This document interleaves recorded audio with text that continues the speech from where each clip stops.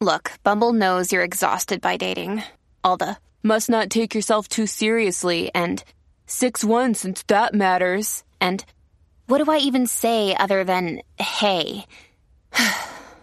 Well, that's why they're introducing an all-new Bumble with exciting features to make compatibility easier, starting the chat better, and dating safer. They've changed, so you don't have to. Download the new Bumble now.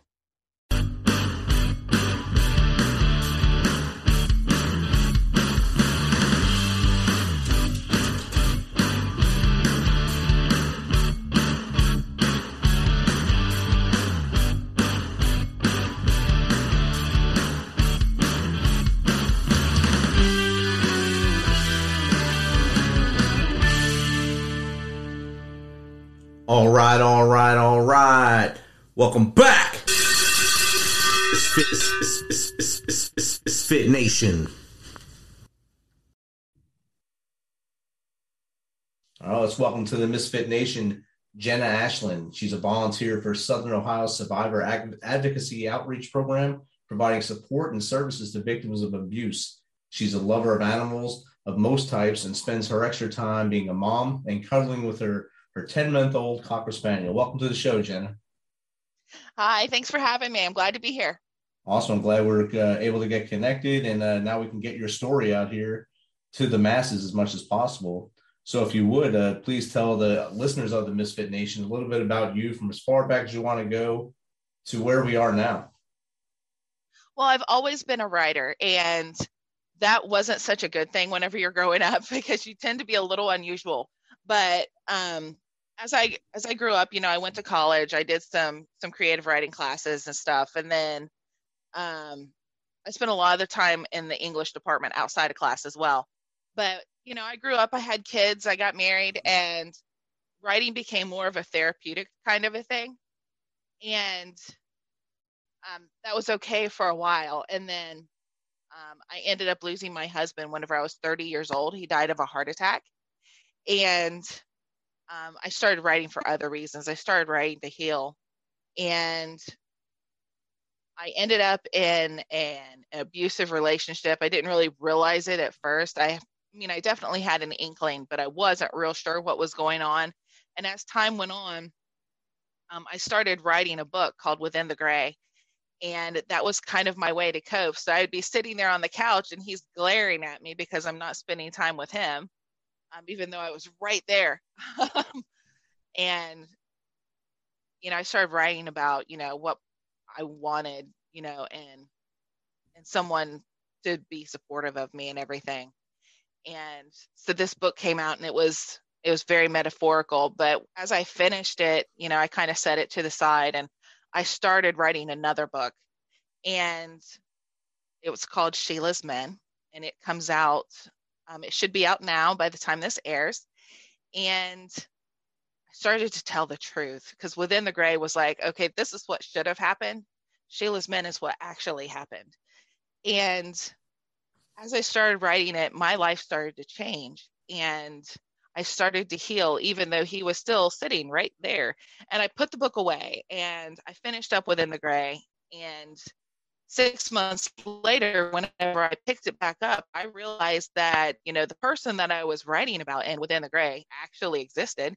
And it was kind of like I wrote him into existence. I know that's kind of a controversial thing to say, but if you believe in manifestation or the power of God or however you want to look at it, because they kind of cross over a little bit, he definitely exists. And he ended up being my support person as I went through the healing process, and I started writing again. And about halfway through the book, I realized it wasn't really about me anymore.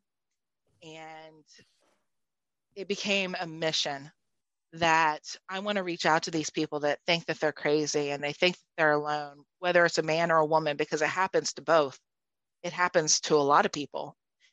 To be able to reach out to them and say, hey, you're not crazy. You're not alone. This is what's really happening. And it wasn't about me anymore. And because of that, I wrote Sheila's Men within 6 months, edited it as I went. A few months later, it was done, and I was scared. So I'm like, oh man, it's kind of definitely one of those, everybody has skeletons in the closet. I just happened to open up the door, put a spotlight on it, and said, here you go. So this is, what really happened. And it's definitely become a mission to reach out to people. And that's one of the interesting things is, as I escaped my abusive relationship, he had found a new target. And I got to know her, and I didn't blame her for anything. And I just kind of left those windows of communication open, because every once in a while she would ask me some questions. And then about a couple years into it, she kind of looked me up and she's like, hey, this is what's going on. This doesn't feel right. I'm unhappy. I want out of this situation. And I talked to her, and we kind of compared stories, and she heard more of my story because she was open to it at that point, without me being the crazy ex. And and it felt so good to reach out to her and to help her escape, that I actually went to training to become an advocate in the state of Ohio. So I have that training, and I'm on call once a week for the crisis hotline. And I've helped a lot of people out just through Facebook Messenger or text messaging or phone calls, just people that I know, or that kind of, I don't really know that well, but like friends of a friends or acquaintances that hear a little bit about me, and I've been able to reach out to them, and it's just been life-changing.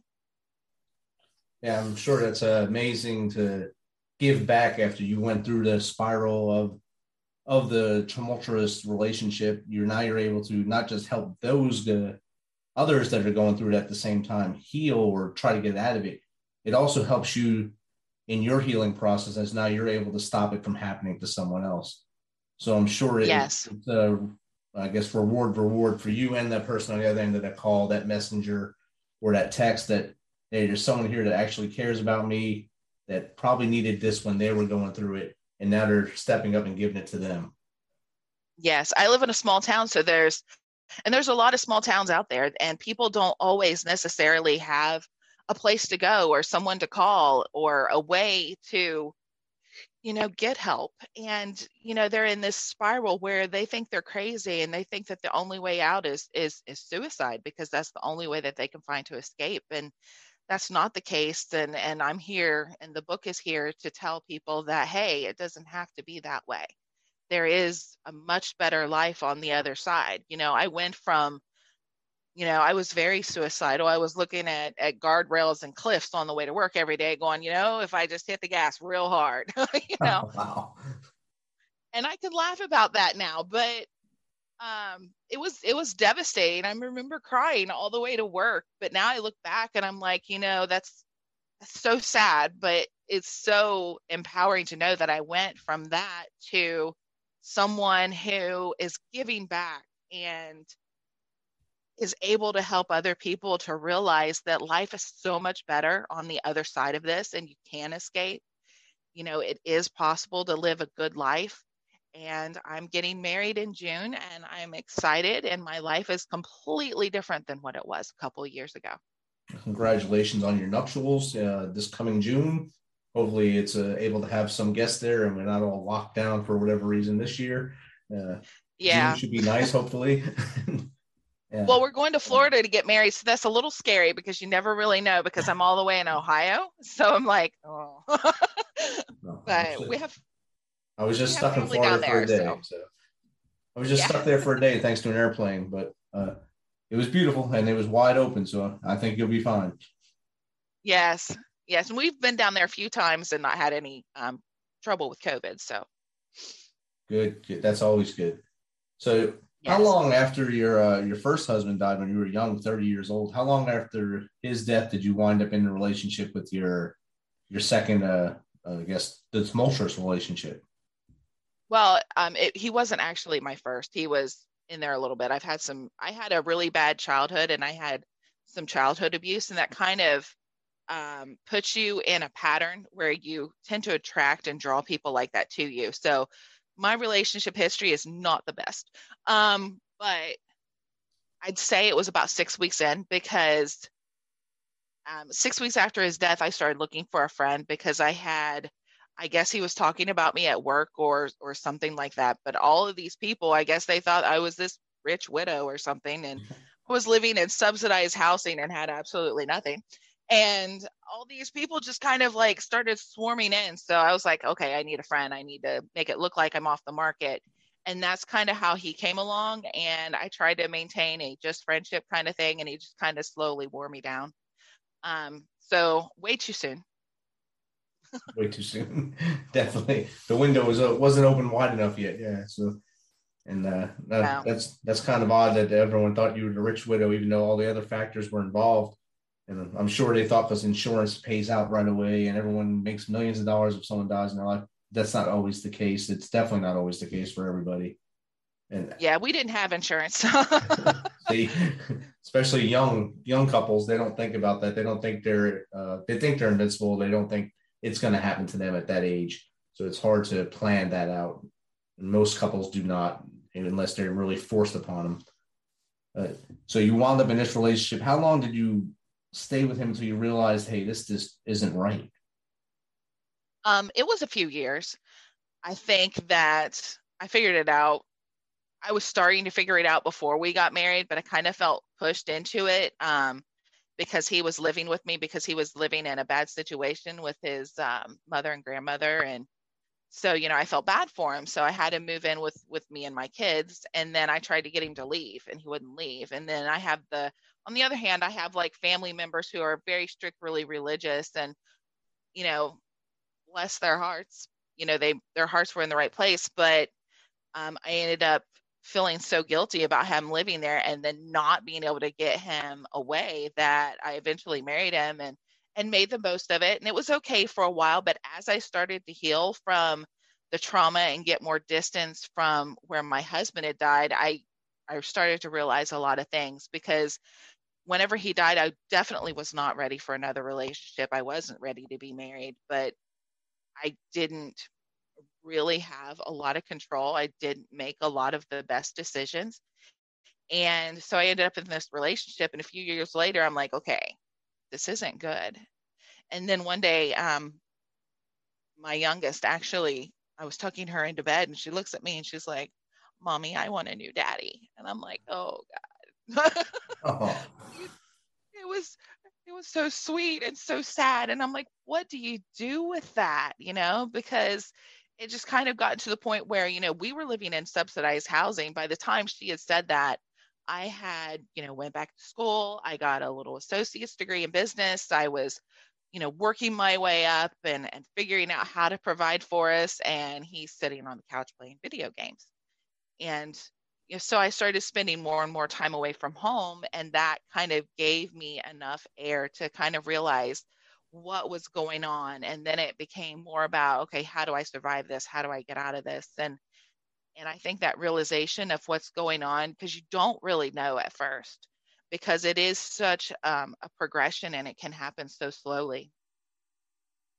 and I think that also adds to not leaving right away because you don't really see it right away until it's like your daughter said that to you. That was your eye opener, your gut punch, your stab in the heart. Hey, we got to do something different here, Mom, because this isn't right for you or us. And I think that happens Yeah. to a lot of people. Yeah, she was only like 8 or 9 years old. And I think when you're going through that, you're thinking, well, maybe I just don't love him enough because, this happened to me. And, maybe it's not puppy love anymore. And there's all these ways that you can rationalize it. And that's what you do, because you don't want to think that you're in one of those situations, but sometimes you most definitely are. I mean, not always, but sometimes, what your heart is feeling is the truth. And I really want to express that it's not just women that go through this, but men go through it too. So It's definitely yeah, both men and women both go through it and both have that feeling that it's their fault if they're feeling that. So they have that feeling of guilt that they're the reason why they're getting in trouble with their relationship partner. And then they stay too long. And like you said earlier, you wanted to drive through a guardrail. You were looking for ways to end it. And that's not how you're supposed to feel ever. But you didn't realize that at that time because you thought you were the problem, really. You're blaming yourself. And I'm sure that's a lot of people you have the honor to try to help now are going through the same thing. yes, yes, I I really hope that, it's something that people grab a hold of, and they read the book. They tell a couple people, and these people are able to kind of recognize what's happening to them, and how they're feeling and how common it is, because we all say that, and there's the Me Too movement, and there's all these things, that people are talking about, but they're not really talking about it. They're like, oh, well, escape abuse and all of this, and they're not really talking about it in a way that makes people feel that they're not alone. All right, They're not. definitely. They're coming up with cute little words to call it. Oh, they're just gaslighting you. I forgot the word there for a second. Sorry. It's just gaslighting, and that's a fancy name for a really horrible situation. But it's just kind of like glossing over it because nobody really wants to talk about it. It's my hope that my story, all of the hell that I went through will be for good. Definitely. And you brought up the Me Too movement. And like you said, it's a movement for the media, I believe. That's all the Me Too movement was. It was for big names, and the Me Too movement was meant to take down big names, but not take care of little people, the people like yourself that are in the trenches, that are fighting this fight right live, and the people that you're helping through your advocacy. The Me Too movement was basically a look at me thing, but not a look at you thing, and not look at those who were actually suffering. And I think what you're doing is way better than what that movement ever could do. I hope so, because I don't think the Me Too movement did what it could have. I think it might have scratched the surface maybe a little bit, but to really dive in deep and say, hey, this is exactly what happened to me, because I write in a very visual, very descriptive way, but also in a way where anybody can relate. One of the things that I did in the writing of this book is I never gave Sheila a description, not ever. So you have no idea what she looks like. So you can put yourself in that position. You can put your neighbor into that position, or your daughter, or your mother, or your sister. If you know somebody who's been through this is a great tool for people that have been through it, and for people who know someone and they want to understand, you're going to experience it a little bit. Definitely. And I think the way you wrote it without the description will help those put their own face in there, or their own description in there to say, hey, that's me that this book is written about, and I need to take that step through that wall and make my life better, see the light and drive forward. When you went through this, I'm sure your mental health took a toll. I mean, not just through that portion. First, you lost your husband at an early age. That's a mental leap too. And then you went through this. So that's another mountain to climb mental health wise. Did you realize that, or was it after you realized that you were in the abusive relationship that you sought help for your mental health as well? I started seeking mental health pretty early. And it kind of was an on again, off again thing, because I really just didn't have much time, because I was working. I became the store manager of a jewelry store. It took a long time to get there, and it was just a whole lot of work. So I was gone like 60 hours a week. And eventually, though, I thought I was going completely crazy. And he was really helping confirm that and make it seem way worse than it was. And I had depression. I had PTSD. They said that I had characteristics of bipolar. They said I had characteristics of borderline personality disorder.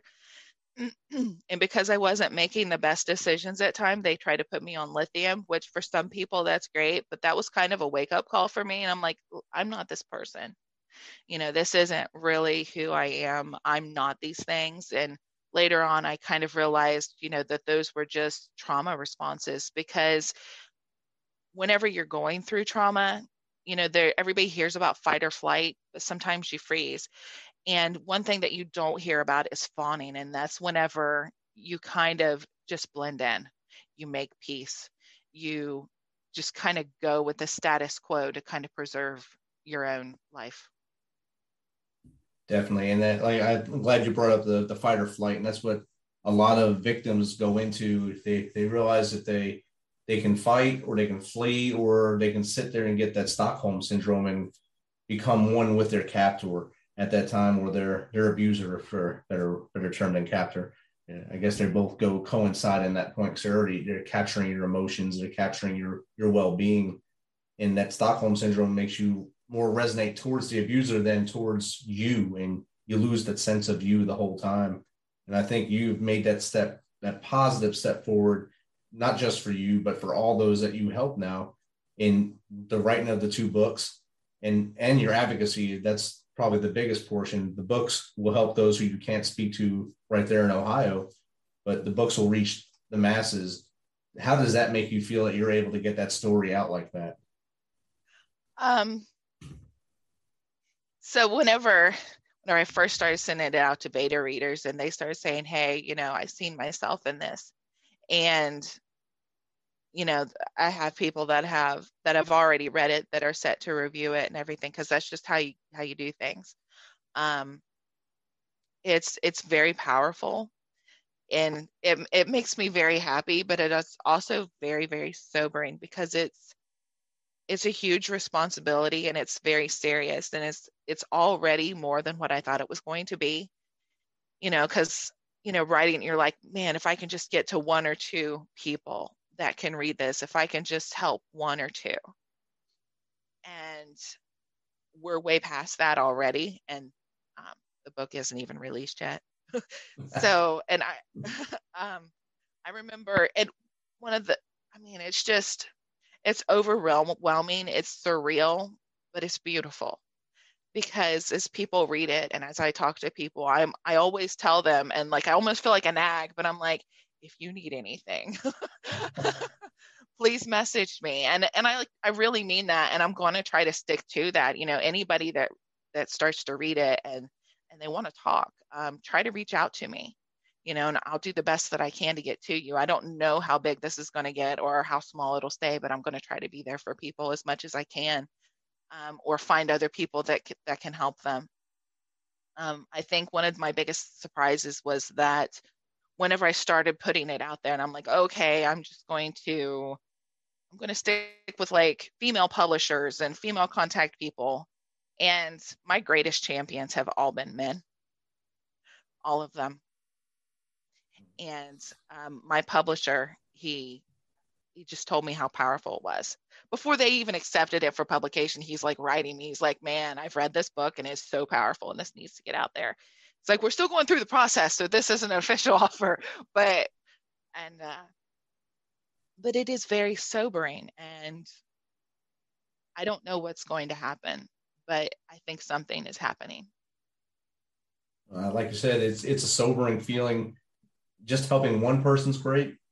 When you have the one-on-one call, that's a great call. Now you're doing you to X, because you don't know how many people are picking up that book, having their cry while reading it, hiding in their bathroom reading it, or wherever they are reading it in their nook and crying, saying, I wish I can hug this woman for writing this. And their hearts are pounding, your heart's pounding, because you know it's happening.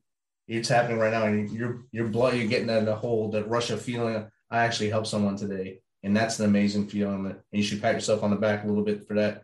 And also for breaking through the barrier that you had to make it to this point and still be sitting there talking to me. It was actually, getting the book out there was actually the hardest thing, because whenever we first managed to split up, if I said anything to anybody, because you want to talk, you need to talk. Sometimes you need to share. And well, at least I'm one of those people. And like, if I live in a small town, so like if he heard anything through the grapevine, then he was calling me or messaging me or stopping by where I was working and like literally stalking and telling me, if you say anything, I'm going to tell them everything that you did. And I did some bad stuff. And so I was afraid to say anything, because I just didn't want to get stalked. I didn't want to hear from him. I didn't want those things to happen. And so actually writing it was one thing, putting it out there was quite another. And that was like the last stronghold that he had. And it was really, really difficult. So to be here and to be in this situation is very empowering. I remember whenever I started putting it out there, and I'm like, okay, I need some protection. So I bought a gun and I got my concealed carry, and I learned about things, just in case. But I remember sitting there thinking, you know what? And like, this is going to sound so dramatic, and I'm sorry, but it's so true. I remember there because I actually filed a police report because I wanted, like, if they try to come against me, even though I changed names, I changed descriptions, I changed hobbies, and I'm using a pen name and I'm calling it a fictional retelling.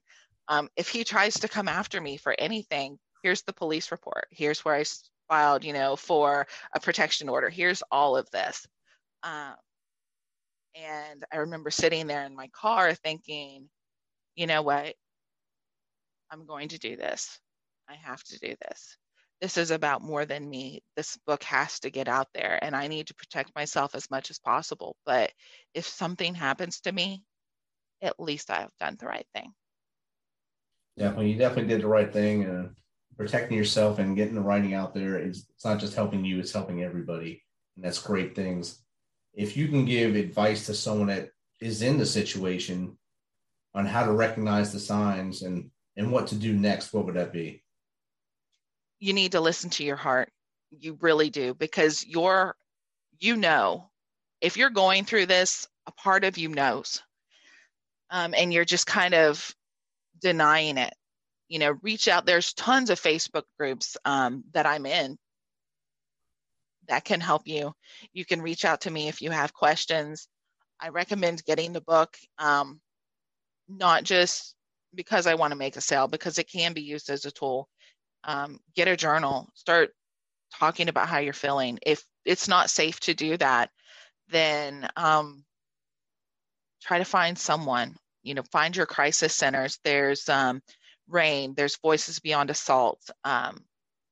There's a lot of local chapters as well that are across the country that should be able to help you and just be able to talk to you, get into therapy, find somebody that is trained in trauma. But believe yourself. I think that's one of the things that you have to really realize is that there comes a point where you don't believe yourself. But if you listen to your heart and what your mind is telling you, most of the time it's right. Definitely. Once that heart tells you the light turns on, you should go green with that light and go forward with that movement. And to switch gears, also as an author, that if a person wants to write a book, what's the first thing you should do as an author? Like when you found your publisher, how did you go about doing that?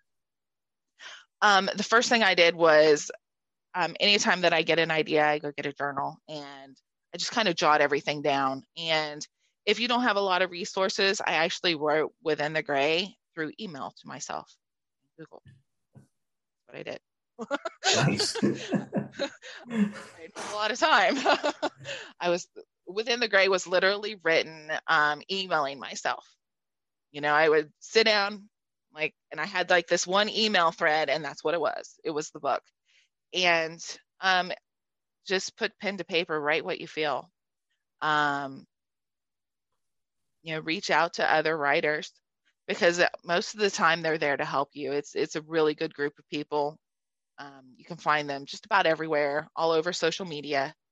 And most of the writing community tries to help each other out. But if you're going to write, just write. Don't overthink it. Just do it.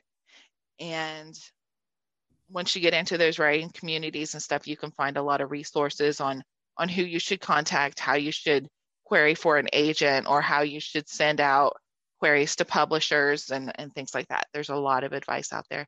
But my first thing is to just write however you've got to do it, whether that's pen and paper, whether that's, on napkins to start, get you a little shoebox if you gotta, like I said, I wrote Within the Gray in email. That's amazing. That's the first time I've ever heard someone do that. Your inbox was obviously full because you're able to write a book, so that's good. Yeah. Well, I was at work all the time. And I was working 60 hours a week. So I'd get a break at work and I'm sitting there on the company laptop going, or the tablet stuff going. I mean, that's workaholic, but it's outstanding to get that done in that method. I've never heard that before, and I think that it worked for you, so it'll probably work for many others that never thought of that. Because everyone thinks you have to write in a Word document and then do this, or in a Google Doc, and that way you save it and you can go to other places. Email is always there too; it doesn't disappear. So that's a great tidbit of advice right there. Jenna, it's. Good. I mean, it's kind of unusual, but it's not going anywhere, Right. It never disappears unless you have a big time name that can delete all your servers. Ooh, yeah. That'd be awful. Yes. But Jenna, thank you for taking some of your time to join us here in the Misfit Nation, and we look forward to great things from you in the future. All right. Thank you so much for your time. I've really enjoyed it. No problem. Have a good one. You too.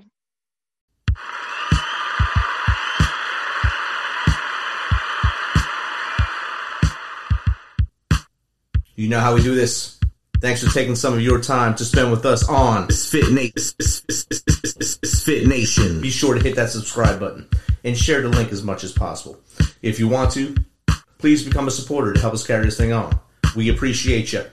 If you know someone that brings that energy, has a great story, is an up-and-comer in the industry of music, in the arts, have them reach out to us on themisfitnation.com. We will get back to them within one day and get them on here so they can share their story with the world. As always, till next time, be humble, stay hungry, and keep hustling. Because we are Fit Nation.